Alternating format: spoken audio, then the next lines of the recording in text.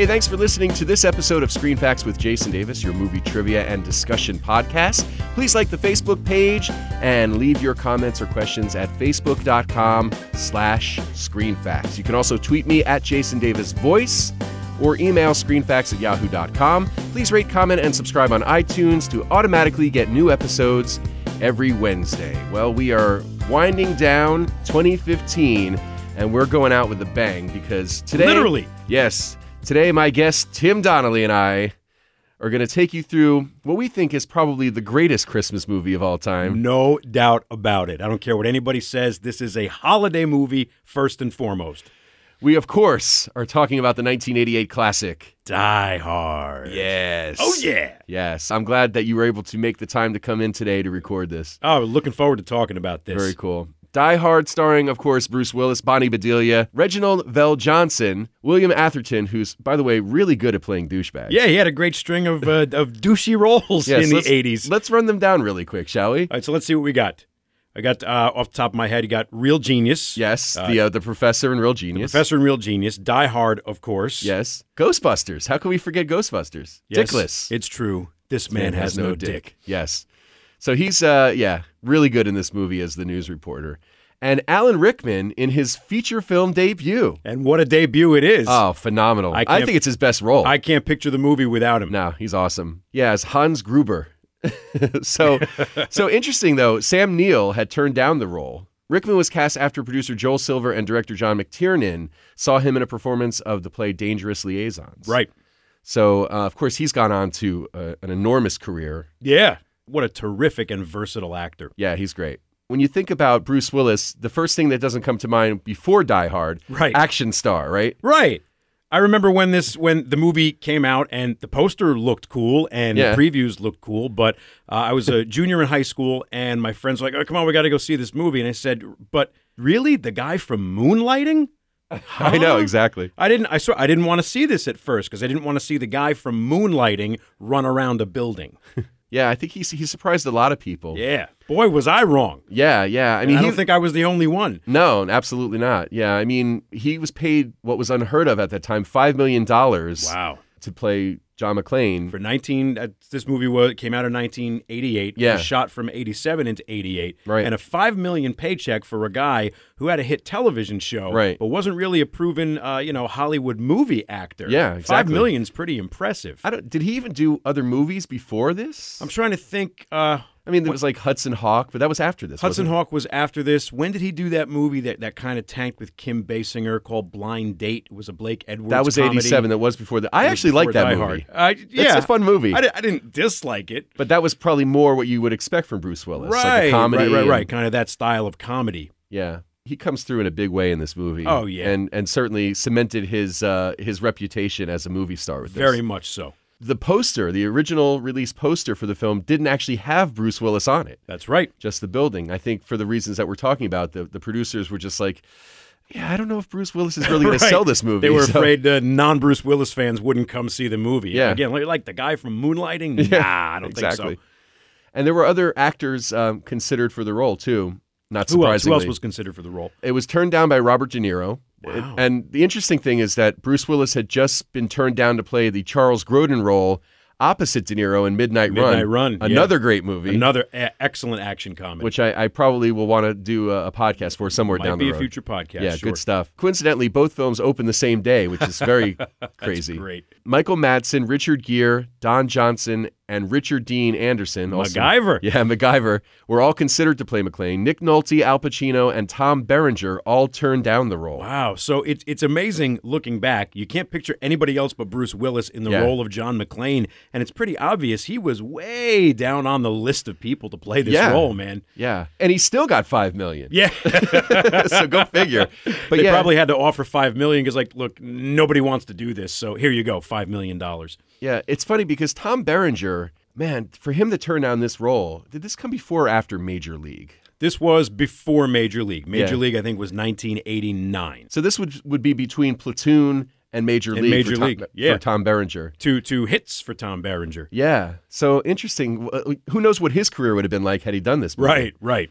But Nick Nolte back then, might have worked. I mean, we look at Nick Nolte now, and, he's kind of broken down, and all we can think of is the mugshot and the whole thing. Sadly. But Nick Nolte had 48 Hours. Oh, yeah. And the sequel. A well-respected and very popular actor in the 1980s. He's great. Yeah. And then, of course, for the role of the wife, Bruce Willis had actually recommended personally Bonnie Bedelia for the role. In fact, he rejected a lot of very amazing actresses so Bonnie Bedelia could get the role. Who else was up for the role of Holly McClane? Sally Field, Meryl Streep, Goldie Hawn, Diane Keaton, and Glenn Close. Wow. Were each considered for the role. A lot of heavy hitters there. Yeah. I mean, interesting. Yeah. Women that were really in their prime as far as acting at that time. So, Bonnie Bedelia is great in the role. It's terrific. Again, you really can't picture anybody else in the role at this point. Yeah. As much of the holiday theme as this movie has, I was really surprised. I totally forgot that it was released in the summer. Yeah. It was a summer blockbuster. July 20th, 1988. Yep. I totally don't even remember that. Neither do I. I remember seeing it in the theater and being blown away by it. Oh, of course. It was amazing. Great stuff. Yeah, but summer, it's kind of odd to release a movie that has a Christmas theme in the summertime. Yeah, a Christmas movie that's really a summer popcorn action thriller blockbuster. Yeah, I mean, they certainly released this kind of a movie around Christmas time. It's not, for example, the latest Star Wars movie. Right. So, who knows? Directed by John McTiernan, who also directed the third installment of the series, Die Hard with a Vengeance. Yeah, it came back for Die Hard with a Vengeance. Rennie Harlin directed Die Hard 2, and they brought McTiernan back to finish out the original trilogy. And then, of course, there were more sequels to follow. Yeah, I think I saw the fourth one. After that, I think I either checked out or just missed it. Yeah, you and me both. I kind of checked out after that. The fourth one was okay. The first three are all very good, I think. Yeah, I like the first three. Nothing tops the original, though. No, oh, God, of course not. I think the third one is a close second to the first one. Yeah, the second one to me is a little bit more of a stylistic departure from the first one. It's definitely got Rennie Harlin's fingerprints all over it, but the third one, like you said, kind of a return to the style and the feel of the first one. And plus you add Samuel L. Jackson, and you can't go wrong there. Bruce Willis was quoted in an interview at some point as saying, "All I can say about the third Die Hard movie is, thank God for Sam Jackson." Yeah, he's great. Yeah, Zeus. And John McTiernan, he also directed The Hunt for Red October and the Arnold Schwarzenegger films Predator and The Last Action Hero. Yeah, he's no stranger to good action flicks. Yeah. Last Action Hero, really quick aside for that, that's a movie that I really enjoyed. Yeah, I didn't dislike it. Yeah, it got panned. Yeah, it got panned, but I think it's fun that Schwarzenegger makes fun of himself in the movie. Yeah. Good stuff. The screenplay written by Jeb Stewart and Stephen E. D'Souza from the novel Nothing Lasts Forever by Roderick Thorpe. Right. Clint Eastwood originally owned the rights to the novel. Lucky for us, his plan to star in the film in the early 1980s didn't work out. Yeah, would have been a much, much different movie, I think, if Clint Eastwood was the star of it. Much like Beverly Hills Cop would have been much different if Stallone had starred in it instead of Eddie Murphy. Yes. And, for all we know, it probably would have been, everything would have been different with both of those movies, not just because of the stars, but maybe the scripts were even different. Yeah, it could be. John McTiernan, the director of Die Hard, said that he definitely wanted to make a lighter movie. When the script was presented to him, he didn't want to make another movie of terrorists and bad people doing consistently bad things. He wanted to instill an element, and the word he used was joy. He wanted to put some joy and some comedy and some humor in the film. So again, if Clint Eastwood is in this role, can you do that? I mean, Bruce Willis, he's got the smart ass, he's got the smirk, he's got the comedy chops. That's really the main element that Bruce Willis brings to the role that makes it work so well. Yeah. Is that he has that kind of smart ass swagger about him. Sure. Which was what makes John McClane so likable. Of course. And he's got an everyman quality to him. He's kind of like this all-American, he cries, he hurts, he bleeds, he has regrets. He really is just this human all-American guy that we can relate to. He's not this invincible kind of hero. The fact that he sits in the front seat with Argyle is supposed to reflect the fact that he's a regular guy. Right. He doesn't think he's any better than Argyle. When they have the little conversation in the airport there, he says, all right, so what do we do? It's my first time driving a limo. And he goes, that's okay. It's my first time riding in one. And so they both sit up front together to establish the fact that they're equals, and John McClane is a good, solid guy. Yeah, and I love that when you see him, when he's washing up in the office, you see that he's got some miles on him, too. He's got the scar on his shoulder. Yeah, he looks like he's taking some gunshot or something. Yep. So you know that he's got some stories, before all this happens. Sure. Which is pretty cool. So filmed from November 1987 to March of 1988. Estimated budget of $28 million. Domestic gross $83 million. Worldwide, it made $140.7 million. Nice. If you were going to say, what's the greatest action movie of all time, certainly Die Hard is in the argument. Die Hard is on my short list. And it holds up amazingly. Oh, God. All these years later, man. I still get a thrill watching this. So much fun. I can't think of too many other action movies that just come to mind immediately when you say action. Oh, yeah. And it's a testament to Die Hard that from that point forward, almost every other action movie that took place afterward was compared to Die Hard. It's like, oh, this is Die Hard on a plane. This is Die Hard on a boat. This is Die Hard on a... Yeah. Nakatomi Tower is actually the headquarters of 20th Century Fox. It's the Fox building. Yeah, which is kind of cool. I was on a road trip throughout the Southwest, and one of my stops was in Los Angeles just to kind of see some of the Hollywood movie sites. And I drove to Nakatomi Plaza. Okay. And this was 2 years after September 11th, and there was definitely a heightened sense of security at major buildings.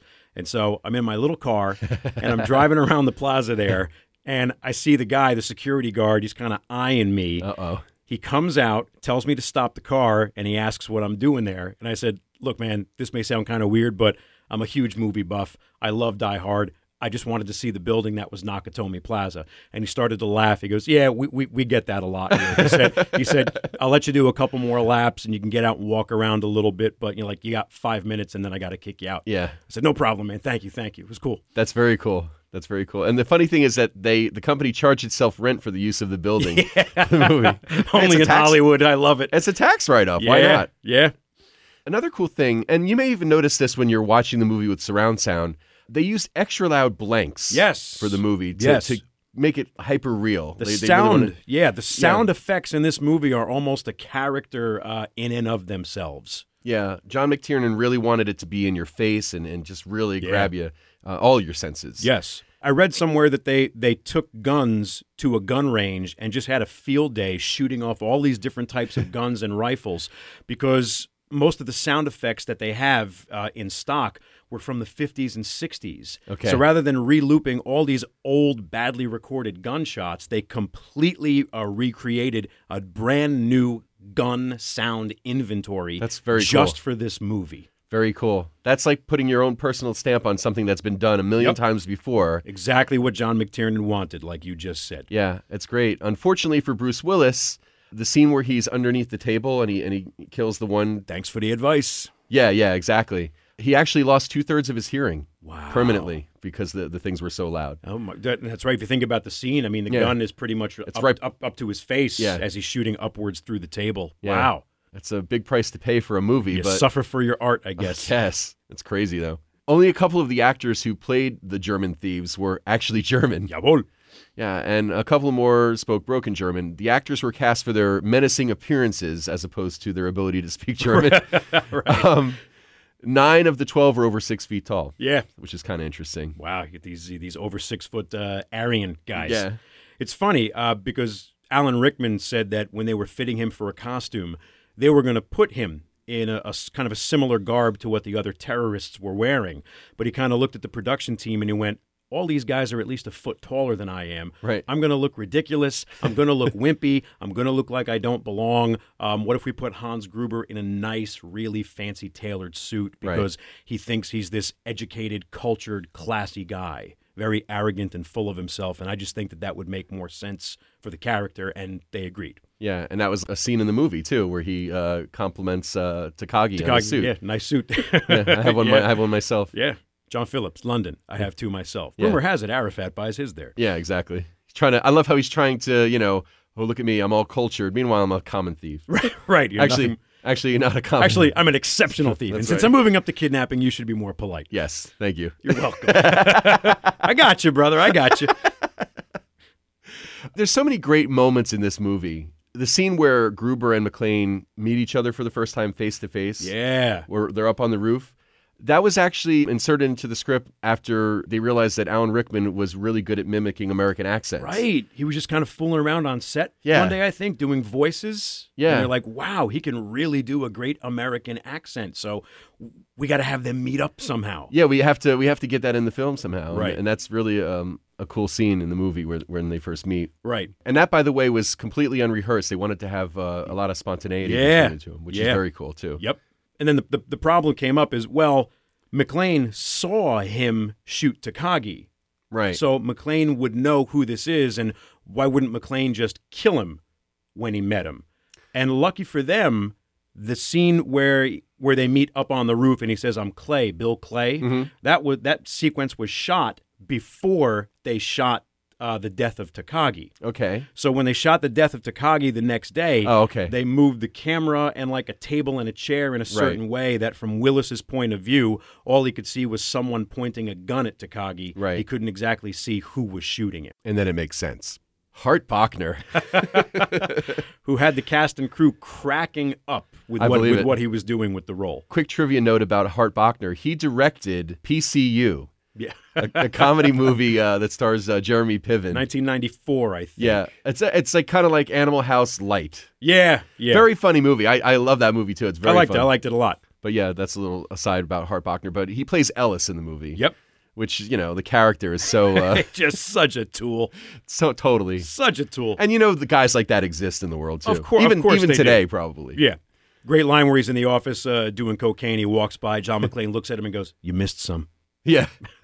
I love, but Takagi says to him in that same scene, he says, "This is Holly's husband, her police officer husband." Police officer husband. Yeah. Yeah. Hint, hint. Yeah, exactly. Hart Bochner is the son of actor Lloyd Bochner, who co-starred with Frank Sinatra in 1968's The Detective. The Detective is based on the novel by author Roderick Thorpe. Okay. Die Hard is based on Thorpe's novel Nothing Lasts Forever, which I mentioned before. Right. The sequel to The Detective. See how it all comes full circle. So I love when stuff like that happens. Completely coincidental. But great stuff. The line where he says, "Hans, Bubby."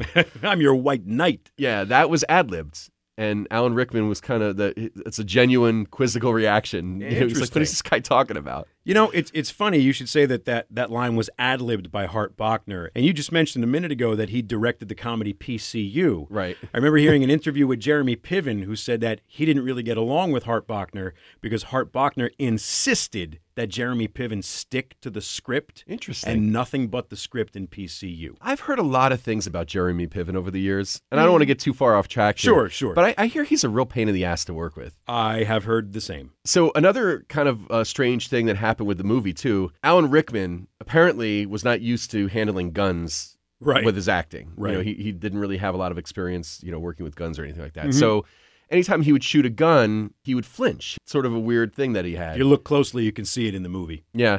They did a lot of cuts away from his face when he would fire guns for that reason, because they didn't want to have this, this supposed he's this badass. Right. But when he fires a gun, it's kind of bang. Yeah, the noise and the muzzle flash. Right. Yippee-ki-yay, motherfucker. I guess the iconic line, one of a few iconic lines from the movie. Yeah, there's a lot of great ones. That line, the yippee-ki-yay, motherfucker, is actually used in all 5 Die Hard movies. Yes, it is. I guess it's kind of a thing that you have to go back to. Yeah. To stamp Die Hard on the movie. Of course. It's like going to a Schwarzenegger movie and you got to hear him say, "I'll be back." Right. Get down. Get down, I'll be back. Get to the chopper. All right, focus. Die Hard. Focus, okay, I'm focus. sorry. When McClane runs through the glass, with his bare feet. Yes. Bruce Willis is actually wearing special rubber shoes that are supposed to look like his own feet. Look like his feet.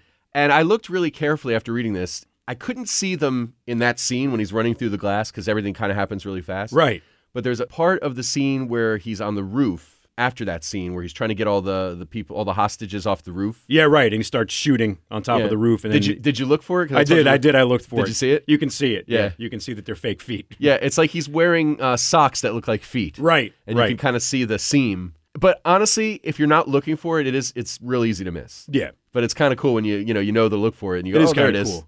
I think you can see it also. I might be wrong about this. I forget that it's the first terrorist that he kills. The tall guy with the blonde Marco, hair. Mark, when he kills Marco. And they fall out a door and they kind of tumble backwards down a little thing of stairs. And I guess Marco breaks his neck. Right. In that scene, when they land at the bottom of the stairs, I think you can kind of see that the feet are fake. A little funky. Whoever the stuntman is or like that. Yeah, that's the part where he says 9 million terrorists in the world. I got to kill one with feet smaller than my sister. Or 6 million, whatever it is. Yeah, he pulls out the cigarettes. He goes, "Oh, these are very bad for you." I love it. These are very bad for you. He's dead. Another one of my favorite lines, you were saying toward the end of the movie when he runs up to the roof to try to get all the hostages off, and those douchebag FBI guys start shooting at him. Bruce Willis jumps off and he yells, "I'm on your side, you assholes!" I don't know why. That line, it kills me every time. I love it. Yeah. Well, I mean, you can understand why they're firing at him. He's got a gun. He's waving it in the air. He's firing. Right.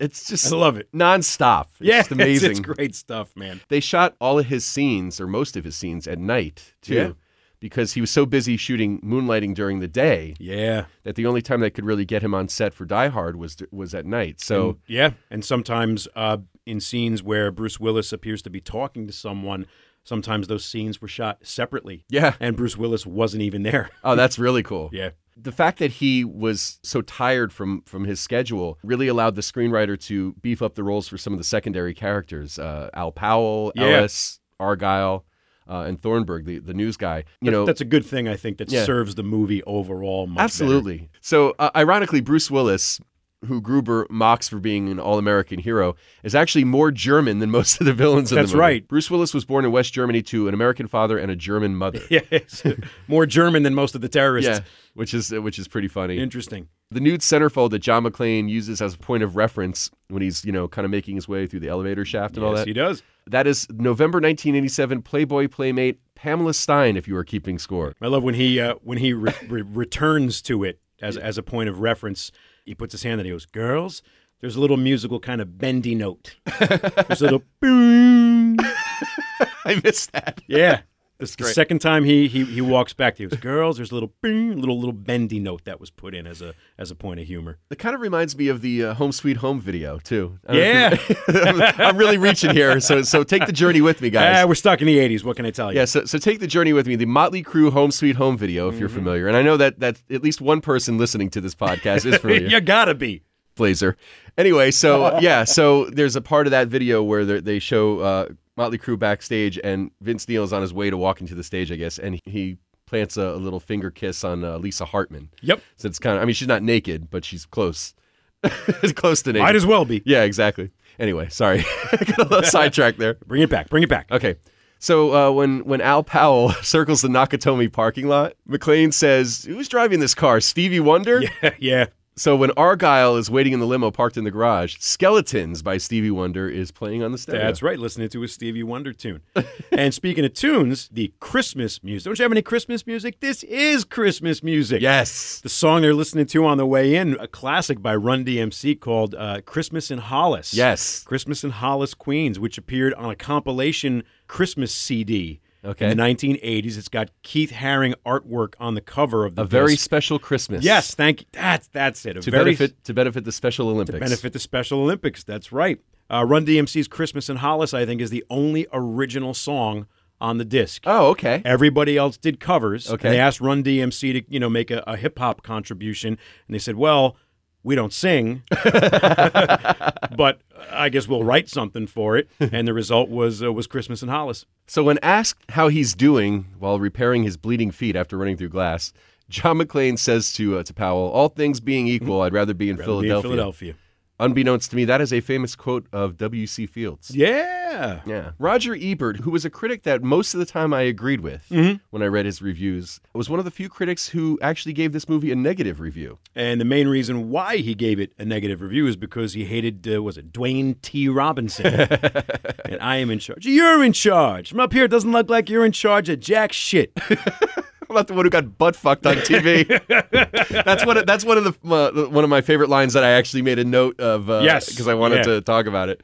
Great. And so what funny. makes that even funnier is Argyle in the limo is listening on the police scanner, and Argyle loses his shit. Yeah, he's like, "Oh, that's great." Yeah, he totally reacts. Roger Ebert just thought that the character was useless and totally didn't do anything. Yeah, and kind of unnecessary. And I have to disagree with Roger Ebert. It's one of those other characters on the periphery, I think, that provides a little comic relief. Agreed. And how the authority figures in this movie are generally kind of clueless. Yeah. Whether it's Dwayne Robinson or the agents Johnson and Johnson. Agents, Special Agent Johnson, no relation.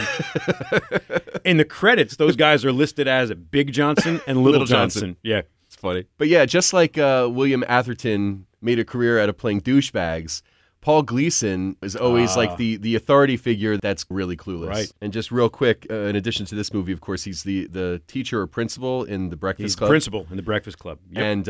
And also in Trading Places, he's Beeks. Clarence Beeks. Yes. A great character actor, but R.I.P. Yeah.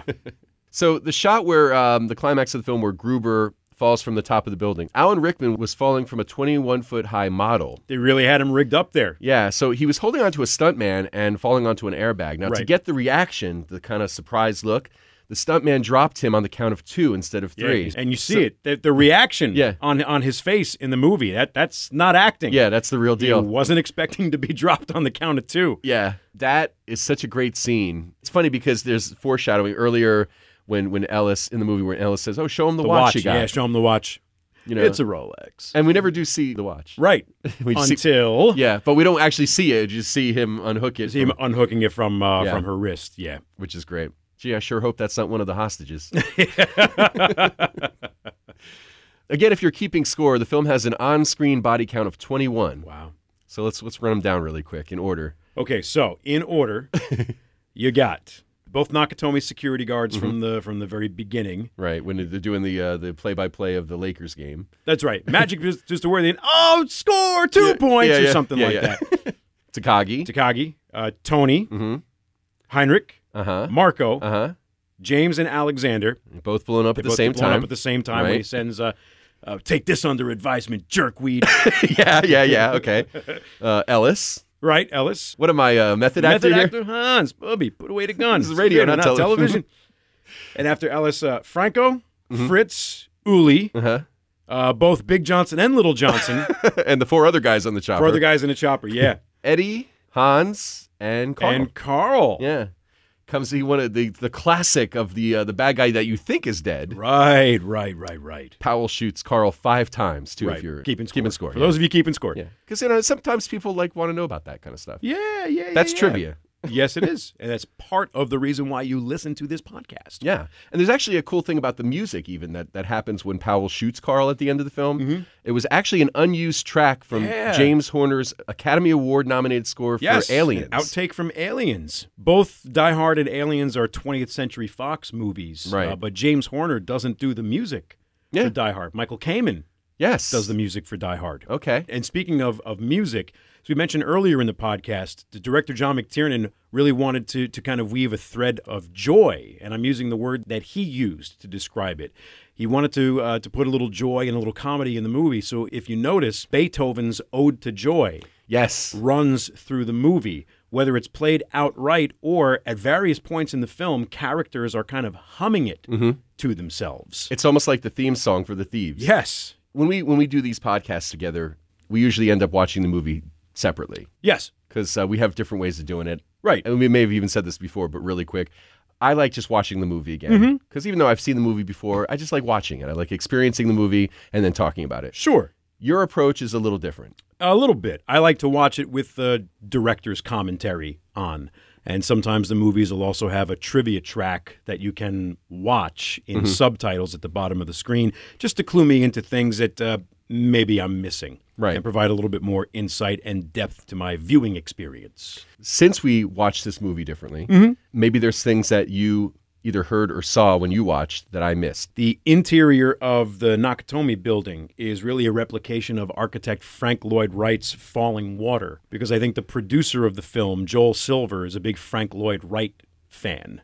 Okay. And so the interior is designed to look like that on purpose. What a cool, the building and all the stuff. Yes. Very cool. I mean, especially when you look back, I mean, not just the architecture, but the touch screen. Yeah. 1988, now that's everywhere. Yeah, now it's everywhere. It's cool, in 1988, kind of ahead of its time. Like when he says cute toy, you know? Right, yeah. Really quick about that, too. The name Gennaro is spelled differently on that screen than it is on her office door. One of the other things I picked up on is that when the terrorists/thieves are first entering the building, most of them are coming in on a big green truck that says Pacific Courier on the side. And oddly enough, Pacific Courier means messenger of peace. There you go. And the production designer and the director of photography for this movie is Jan de Bont, who would go on to become a great action director in his own right, starting with 1994's Speed. A truck saying Pacific Courier is also in Speed. Oh, cool. Kind of a little in-joke that runs through both of the movies. And I think there might even be a Pacific Courier truck in Die Hard with a Vengeance also. Okay. Yeah, I think there is. Yeah. And they're all 20th Century Fox movies, too. Yes, all 20th Century Fox. Yep. Interesting. Good stuff. Yeah. Good stuff. Of course, you can't talk about Die Hard, the scene when he's in the air vent. Yes. Come out to the coast. We'll get together and have a few laughs. What does he say? Now I know what a TV dinner feels like. I know what a TV dinner feels like, yeah. Only Bruce Willis can pull that off, just with kind of like a little smart-ass smirk and a wink in his eye. By the way, that's another thing. If they had a big action guy in this movie, that scene wouldn't work. No, and you're not putting Schwarzenegger in an air vent. Of course not. And completely contrary to the spirit of the film and what the director is trying to accomplish. Just, kind of an everyman. Another one of the scenes that I really like is when he's on the roof and he calls 911 on the radio. Yeah. Like the emergency line. The supervisor's like, attention, whoever you are, this channel is reserved for emergency calls only. No fucking shit, lady. This is sound like I'm ordering a pizza. I'm ordering a pizza. After Alexander Goodenough, who plays Carl, they miss the opportunity to kill John McClane. So he comes back down. They retrieve the detonators. Carl smashes a table because he's pissed off. And one of the co-workers says, "Oh, God, that man looks really pissed." And automatically, Holly Gennaro knows that he's still alive. Because what? Only John can drive somebody that crazy. If you're married or you've been married, you get that. You get why that line is funny. Yeah, and she actually has a couple of good little zingers. The part where she comes into the office and she's talking to Gruber. Idiot. Yeah, and she says, "I have a request. What idiot put you in charge?" And she goes, "You did. You murdered my boss. You murdered my boss." And when she says "you did," he kind of looks up and goes, "How dare you?" Right. But there's also kind of a mutual respect going on there, because before she leaves the office, Hans looks at her and goes, "Mr. Takagi chose his people well." That's true. But I like how she says, "Now everybody's looking to me. Personally, I'd pass on the job. I don't enjoy being this close to you." Yeah. And Hans just kind of goes, "Fine, what do you want?"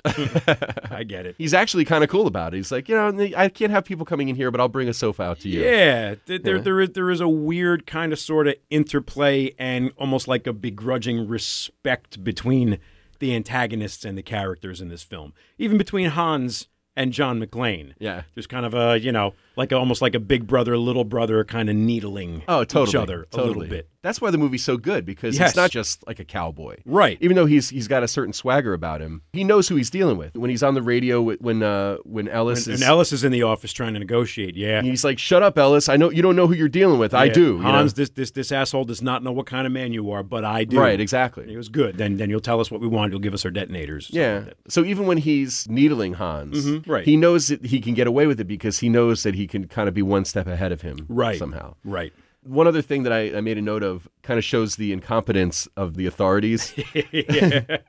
when it's funny because, Powell has good instincts. Even though he's a desk jockey, he's off the streets because of the accident he's a cop. he had. Yeah. He's a cop first and foremost. But he says, "I think McClane's a cop, maybe not LAPD, but he's definitely a badge. How do you know that?" A hunch, things he said, like being able to spot a phony ID.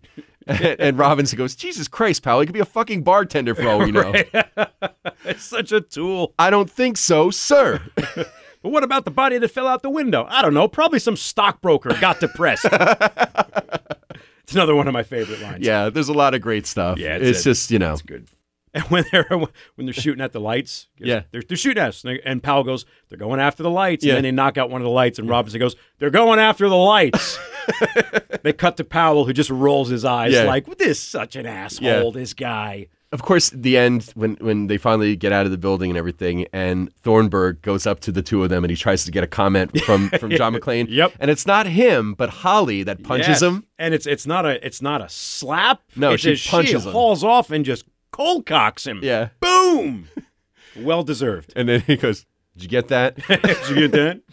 Argyle has a great line there. Yeah. It's like one of your favorite lines. It's the last line in the film. He goes, "This is their idea of Christmas. I got to be here for New Year's." It's great. And then they cue up Let It Snow, Let It Snow. Yep.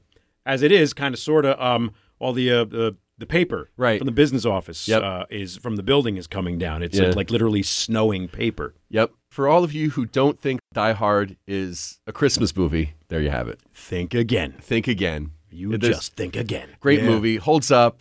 I love it. Yeah, timeless. Great movie. Tim, thanks for taking the time out to come in and record. Thanks for having me. Looking forward to the next one. I know we have some plans for 2016, a bunch of good movies. We got a lot on our list, man. Cool, and I'm excited to do all of them with you. So thanks to you for listening, and thanks to KimsVoice.com, that's KYMSVoice.com, for this. Screen Facts with Jason Davis is a production of Jason Davis VoiceOver. Visit JasonDavisVoice.com if you need a voice for a commercial, narration, promo, internet video, e-learning, or training program program, and more.